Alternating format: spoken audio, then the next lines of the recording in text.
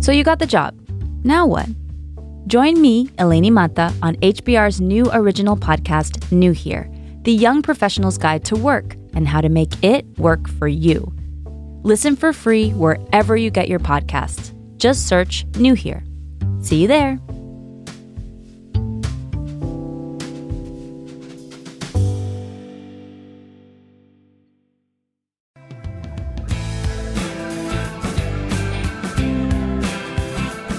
Welcome to the HBR IdeaCast from Harvard Business Review. I'm Sarah Green Carmichael. Busy people like to say that time is money, but actually, that's not true. If you spend money, you can earn more of it, but time is always finite. Once it's gone, we can't ever get it back. And yet in our organizations, we routinely squander time, energy, and talent in a way we would never waste cold, hard cash. Meetings run long and involve too many people, email chains spiral out of control, and projects drag on and on even after it's clear they're not working. This is frustrating and demotivating for everyone involved, but it can be especially hard to watch as a manager or senior executive when you're one step removed from the action and struggling to figure out how to intervene. Today, we'll tackle that problem with Michael Mankins, a partner at Bain & Company and the co-author of the new book, Time, Talent, Energy. Overcome your organizational drag and unleash your team's productive power. Michael, thank you for joining us and welcome to the IdeaCast. Thanks for having me. I want to ask you about something that you argue in the book. An organization's time goes largely unmanaged. What do you mean when you say that? So if you think about the way money is managed at companies, how it's invested is carefully governed. So there's business cases for every new investment. There are hurdle rates that are established so that you have to exceed in order for the project to go forward. And performance is carefully tracked to make sure that every penny went to its highest value, best use, and that the project is actually delivering what was promised. None of that's the case for time. So there's the quote by Andy Grove from Intel that we use in the book, but also in an HBR article a few years back that just says you wouldn't dare of letting an employee walk away with a piece of office equipment, but you let them walk away with the time of their fellow managers all the time. Most organizations don't actually know where they invest their collective time, even though the tools are available to answer that question today, and they weren't a few years back. And as a result, that scarce resource, time, is often squandered unintentionally or certainly not put to its highest value and best use, which is the test that you would apply for things like financial capital. You've actually managed to calculate some numbers against this to show, how much time we actually are wasting. Yeah, a few years ago, we performed what we called organizational audits on 25 large companies. A portion of those, we applied people analytics tools. A few of the things we found were pretty startling. So the average frontline supervisor today spends about 8 hours a week, about a full business day, answering or responding to, somehow processing email. Though about half of it is unnecessary. And what I mean by unnecessary is that it's either emails that should never have been sent in the first place, should never have been sent to this individual, so should have never found their way into this person's inbox, should never have been replied to by this individual or anyone else, hence generating a new email chain, et cetera. So if you think about it, somewhere around 4 to 5 hours of unproductive time could in essence be liberated if you could just get rid of that. And that doesn't even start to talk about meetings. So the average frontline supervisor spends 11 hours a week in meetings, so more than a full business day, in meetings involving more than 4 people. And meetings is where we've experienced the most rapid growth, right? In terms of wasted time. It's literally the cumulative amount of organizational time dedicated to meetings. So that's not only the length of meetings, the number of meetings, but actually the number of people invited to meetings.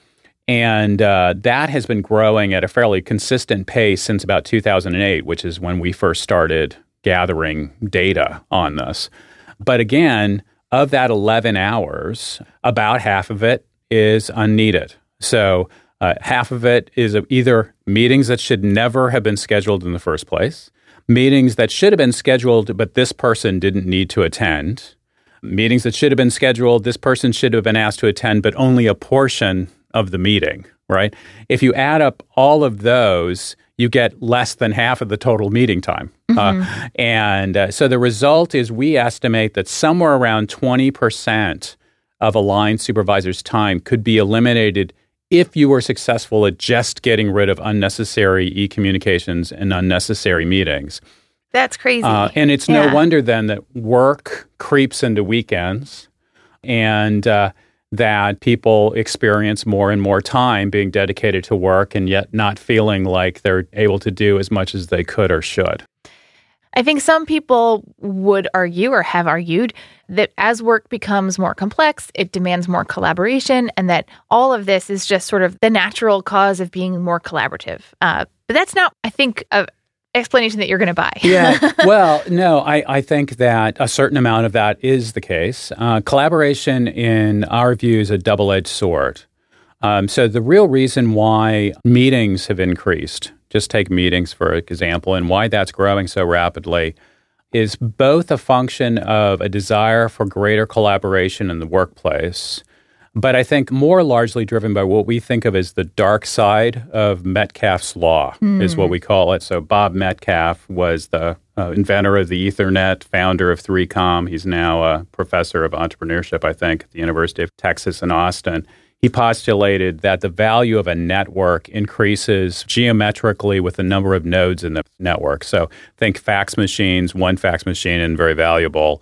2 actually creates the ability to communicate back and forth. You add a third, though, and you don't just get, it increases geometrically, et cetera.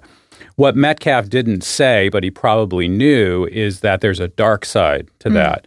That as the cost of one-to-one and one-to-many communications declines, the number of those interactions increases. I think of my own professional life. So I've been in the professional world for almost exactly 30 years.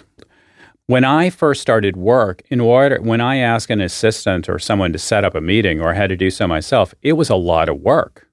You had to call each of the individual participants in the meeting. You had to settle on a date, and voila, you got a meeting. Today, it costs absolutely nothing. You basically have access to everyone's calendar. You sometimes don't even communicate with the individuals. You just get a meeting that plops down in your calendar. Adding a new person to that meeting is costless. And the result is that both the number of meetings has increased, but more importantly, the number of participants per meeting has increased. You have this perverse effect on the cost or the dark side of Metcalfe's law. One sad commentary, and why I think it's not just collaboration, is that we found in the organizational audits that we did that was about 1/3 of the meetings that occurred, people were sending 3 or more IMs or emails during the meeting.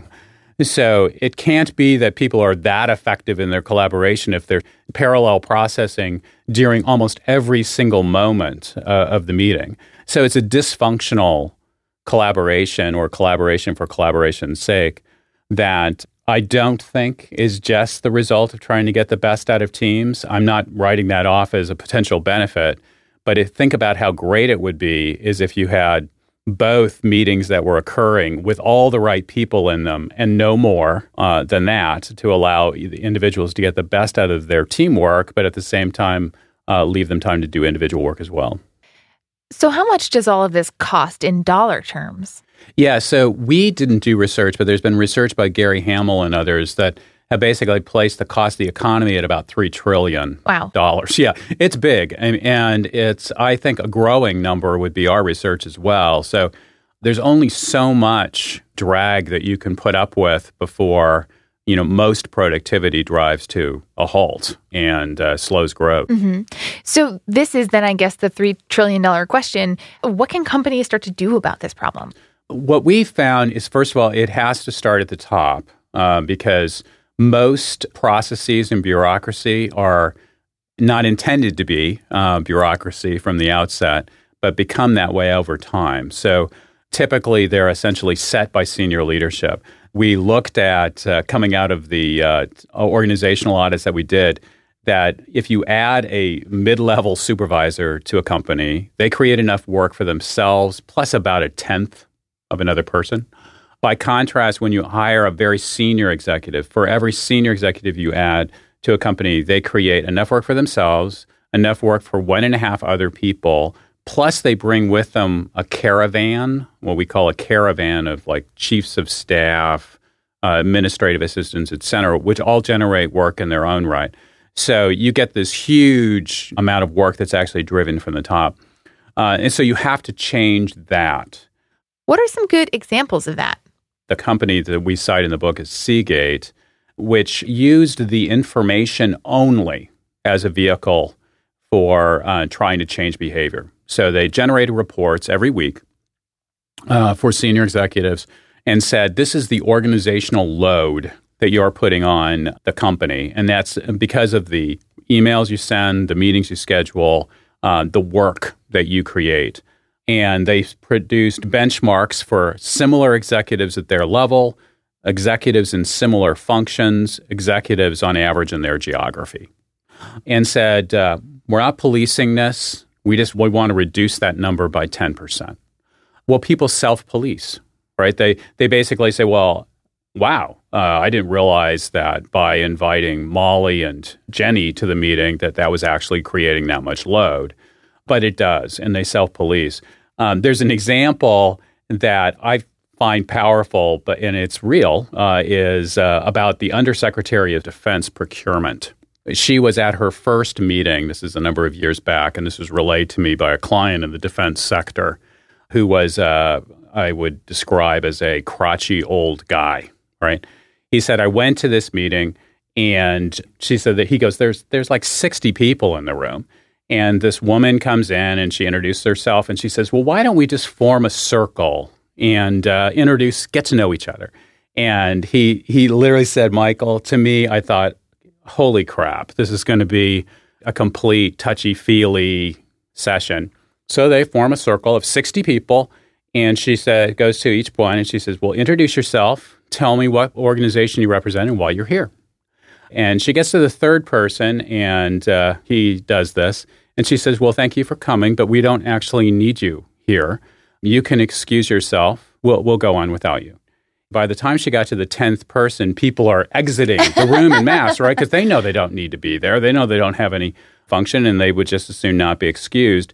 And the result was the meeting was much smaller. Well, you can do that. Senior executives should be doing that in a regular course. So I relayed that story to an executive. And the thing he did with the next meeting he went into, there were 40 people in the meeting, and he just basically decided he was going to reduce the number of people in the meeting. And so information really is pretty powerful. And providing that information in real time can actually have a big impact on behavior. The concept of a fixed time budget. What is that? What do you mean by that? How does that work? That's almost always figurative. Ford used to have what they called Meetings Week, where all of the senior executives from all over the world met in Dearborn for 5 days of meetings each month. When Alan Mulally became CEO of Ford, the perception from Alan and others when he came on board was that's a lot of time. And the sentiment, though, was, I don't know if that's too much time or not. I just got here, right? All I know is we're not going to add to that. We're not going to spend any more time. So for every new meeting you schedule, you have to tell me what meeting you're going to cancel, because we have to fund all new meetings out of old meetings. And hence, it's a sense of a bank, right? So you fund the organization's time from a fixed amount. And eventually, what you'll find is that fixed amount doesn't have to be fixed. It can go down. But at least start with the notion that every new meeting that we're going to schedule for senior executives is actually going to be funded by some existing meeting. How do you know if you are making headway? What are some of the signs you can look for to say, yes, this is starting to work? Definitely when you talk about removing the tax of organizational drag, you'll feel it right away, right? So the way you'll know is, are you having meetings on weekends? Are you actually able to dedicate more of your week time to work, or does it creep into after hours, et cetera? And that's something you will feel right away. I mean, it's like a load being lifted from the organization. The other two elements, talent, and we haven't really talked much about energy, it takes time to realize. What talent basically does is allow you to get so much more done in so much less time. So if you're trying to grow faster, unleashing the power of your talent is critical. But you'll only experience it by looking back on everything you accomplished this year versus last year as an organization. If you are reducing organizational drag through eliminating unwanted or unnecessary email and meetings, that helps reduce waste, but it doesn't necessarily what we would call in our business jargon terms growing the top line of productivity, right? So how do you think about, marshaling all of your best talent when you are meeting with them in order to get the best results from those people? Yeah, I think you've got it right. I mean, so we think of organizational drag as essentially a tax. And you can't make people wealthier just simply by lowering the tax rate. I mean, you can get them to keep more of what they have, but you can't make them wealthier. What you actually need to do in order to increase productive power is you have to manage talent and energy more effectively. Talent in our research plays a really key role, but it's just not the quality of people you have. It's how they're deployed, teamed, and led. We found that the best performing companies have about 1 in 7 employees is an A player. And then we compared that to the rest, who also have about 1 in 7. So both sets have about 15% of their workforce that is star talent or A players. What's very different is the way they're deployed and the way they're teamed and led. Mm-hmm. The best performing companies applied a model that we describe as intentional non-egalitarianism. That is, they are intentionally over-indexing certain roles with more star talent. And those are a very small fraction of the roles that need to be performed in the company, but they're the most important roles. So at Apple, it's software development. At Google, it's software engineering. In consumer foods companies, we talk about ABM InBev in the book. It's brand management. It's these key functions that if they break and aren't performed well, the strategy has no possibility of succeeding. 95% of the talent in those roles is A players, which means that for the rest of the roles in the company, it's less than 1 in 7 that's star talent.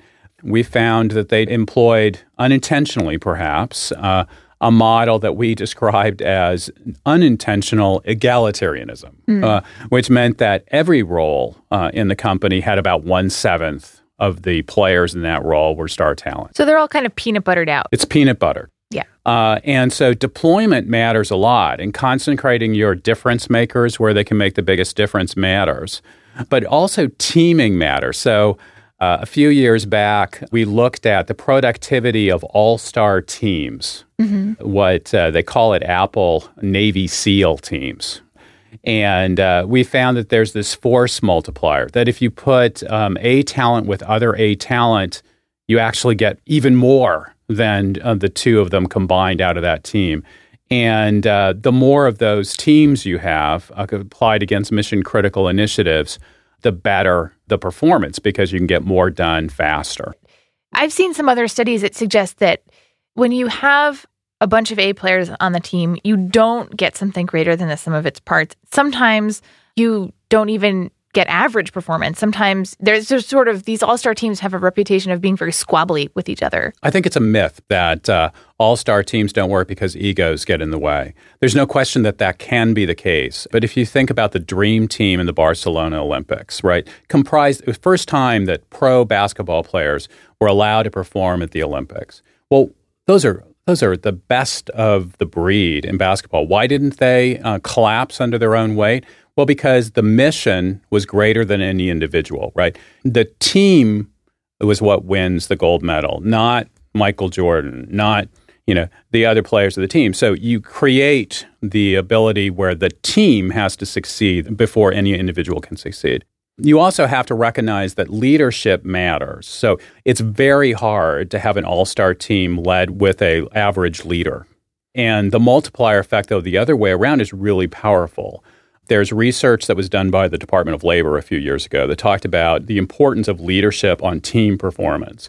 On an average team, if you put an A leader in charge of it, they'll actually increase that team's performance by quite a lot. I think it's 11 or 12%. I don't quote me on the exact numbers, although they do appear in the book. But if you take that same A leader and you put them in charge of an all-star team, an all-A player team, they'll increase it by even more, almost 20%. And keep in mind, that team was performing better from the beginning, right? So the effect of having A leaders in front of all-star teams pegged against initiatives that are critical to the company's performance can have this huge benefit for the company. But everything you mentioned is not only sort of the myth, it's actually reality unless it's carefully managed. So you have to create incentives to effective teaming. When you say A player or all-star, what exactly are you talking about? Are you talking about someone who's like 10% better or someone who is dramatically better? Yeah, we all know that the best are a lot better than the rest, or better anyway. What we didn't recognize, I think, until we did research on the topic was just how much better the best are than the rest. So the best software developer at Apple is 9 times more productive. That is right. It's more than 9 times more usable code per day than the average software developer in Silicon Valley. The best blackjack dealer at Caesars Palace, Las Vegas, keeps his table playing, 5 times longer, which, as you can appreciate, is highly correlated with the amount of money the casino makes than the average blackjack dealer on the Strip. The best cardiac surgeon at the Cleveland Clinic has survival rates that are 12 times better than the average cardiac surgeon out there. The best fish butcher at Le Bernardine restaurant in New York can butcher 3 times more fish than the average fish prep cook, basically, in New York. So there are these big differences in performance between the best and the rest. And the more creative and sort of unstructured the work, the bigger the difference. So, this highly repetitive work like fish butchery, still a big difference, but it's far less than what you're going to see in software engineering, in legal work where Wachtell Lipton, the partners, are 10 times more productive than the average partner in New York. So you have to populate yourself with as much great talent as you can to take advantage of those differences. But as I noted earlier, it's actually people have figured that out, that the war for talent matters. And it sort of turns out to be a sort of a stalemate, that the best have won almost as much as the rest in terms of the quantity of A talent. What's very different, as I've noted, is the way they deploy and team and lead them. Just to give you a sense for the difference in productivity, it took 600 Apple engineers less than 2 years to develop, debug, deploy OS X, sort of a revolutionary change in the company's operating system. It took more than 10,000 Microsoft engineers more than 5 years to develop, debug, deploy, and eventually retract Microsoft Vista. Oh, no. So I'm not saying that that's the only factor that's involved. Clearly it wasn't. But it's the fact that there's a fundamentally different approach to teaming on an equivalently mission-critical effort that produced just dramatic differences in productivity. What can companies do to start unleashing their best A talent in a productive way? There are a handful of things that are sort of precursors. One is you have to know what your all-star talent is. We call them difference makers. And many companies have the mechanisms in place to start to do this. It wouldn't be obvious? Well, it typically, most companies have a way of assessing performance and potential. And we're really talking about people who are high performance and high potential. We do argue in the book that the tests for performance are typically quite rigorous, but the tests for potential tend not to be. So the more rigorous you can be on the assessment of potential, the better. But once you've got a gauge for who those difference makers are, what I think most companies do not do is actually differentiate some roles as being more important than others. It seems sort of sacrilegious to say some things that people do are more important than what other people do. But, as we highlight in the book, it doesn't make much sense to have the world's best pastry chef if your business is package delivery. I mean, like who cares, right? I mean, but less subtle distinctions are not made. So there are some companies where brand management is a critical function. There are others where it actually doesn't matter at all. But for those businesses such as consumer products where it's the key differentiator, the key difference in whether a strategy is successful or not, you better make sure that your difference makers are in those roles and not evenly peanut buttered cross to other roles. And then I think the things that are more on the sidelines, but no less important, is rewards. So much of our reward system today is a discouragement to effective teaming. So virtually no great work is done alone. It's typically done with people on teams. And Steve Jobs has the famous statement that says that every great piece of work is done in teams. Well, then teams are what should be rewarded, right? And recognized much more so than individuals. And at least in most large companies today, particularly in the United States, but not exclusively, performance rewards are tied to individual performance much more so than team performance. It's much more than 50% of your compensation, for example, is tied to your individual performance as opposed to the team that you performed on. You need to know who your star players are. You need to make sure they're in the roles where they can have the biggest difference, and you need to make sure that they're incented or rewarded for behavior that makes them effective in collaborating as part of an effective team. If you do that, you can get a long way towards realizing the most out of the scarce resource of talent. Mm-hmm. But so we've talked so much about A players, and it makes sense because, they have this outsized impact. But if most of the people in the organization are B or C players, how should managers think about those people? Yeah, so I think that every employee in the company needs to be engaged and inspired, right? So, and that's why we have, energy. Energy, sort of it's one of your three things. Is the core, is that there's only so much that you can get from B and C players. The more they can contribute and the more the organization can get out of their way and allow them to contribute, you can get a lot of productivity out. But what we found is that the entire level of productivity of the organization goes up, whether you're an A player, a B player, or a C player, if you're inspired, truly inspired by the leader and the team that you're on. And inspirational leadership, much against common mythology, isn't innate. You're not born General Patton. You actually can be taught to be inspirational. It is something that can be learned.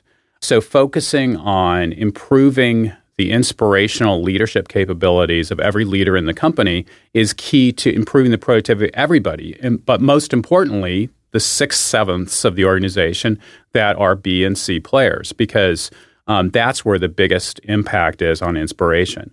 And so what we've found is that it's talent, it's the way you deploy the very best difference makers, and it's inspiration that basically drive the difference in performance between the best and the rest, which is pretty sizable. And both are very different, right? So every company loses something to organizational drag. It's true, the best lose less, but it's really how they deploy talent and how they inspire their workforce that makes the best 40% more productive than the rest in our research. One of the things that strikes me is, most managers are leading teams that they've inherited, and they don't have the authority to reorganize their team or even to, poach stars from someone else's team. If you're thinking about all this and thinking, this sounds great, but I'm sort of stuck in the position that I'm in as a manager or even a senior executive, what can people start to do to kind of reorganize their work in a better way? So I believe fundamentally it has to start at the top. But if you're in the middle, there are things you can do. Specifically, you can role model the behaviors you want to see. So just because other people invite people to meetings that don't need to be there doesn't mean you have to invite people to meetings that don't need to be there. Just because other people reply all to every email doesn't mean you have to reply all to every email. Just because other people, copy their everybody and their aunt Betty on emails because they, for reasons of information sharing, doesn't mean you have to do that. And I know from personal experience that it's odd at first not to answer emails that you think you shouldn't answer, right? But after a while, people get it. People get, oh, I get it. He doesn't think he has to answer that. In fact, he doesn't really have to answer that. But the biggest thing I think you can start to do is start to catalog what is it that the organization is doing to you, a talented manager, that's preventing you from doing your best work. Just take your calendar, Lily. Take your calendar and basically start to outline how many of these types of activities you found that actually got in the way of you producing great output. Yeah, you're going to have meetings and email, but I bet the one thing that comes out to you is how much time you spend on stakeholder management with stakeholders that actually aren't stakeholders in the decision you're trying to make anyway. And I think it's the combination of, low-cost collaboration that's led to this proliferation of email and meetings, combined with this obsessive need for stakeholder management that is now expanded into stakeholders that actually don't have a stake in what actually is being managed. Both of those have to change. And so cataloging how much of your time is spent in each, I think, can be useful as information to share with senior executives. With senior executives, we found just providing information, no guidelines, just saying, here's the load you put on the organization because of the emails you send, the meetings you schedule, and the work, essentially, that's behind all of that. And you just say, wouldn't it be great if we could reduce that load by 10%? And you provide all that information to all the executives, what their benchmark is for other executives at their level or in their function. They'll self-police. And what do you instantly do? You stop having attendees at meetings that don't need to be there, and you stop using reply all. Mm-hmm. And I fundamentally believe that reply all is about 3 to 4% productivity loss for all companies. Mm-hmm. So if you could basically just get rid of that, that would either be literally or figuratively, you'll actually liberate productive time. Well, Michael, thank you so much for taking the time to talk with us today. Thank you. I appreciate it. That was Michael Menkins. His book, co-authored with Eric Garten, is called Time, Talent, Energy: Overcome Your Organizational Drag and Unleash Your Team's Productive Power. You can find the book and more from Michael on this topic at hbr.org. Thanks for listening to the HBR IdeaCast. I'm Sarah Green Carmichael.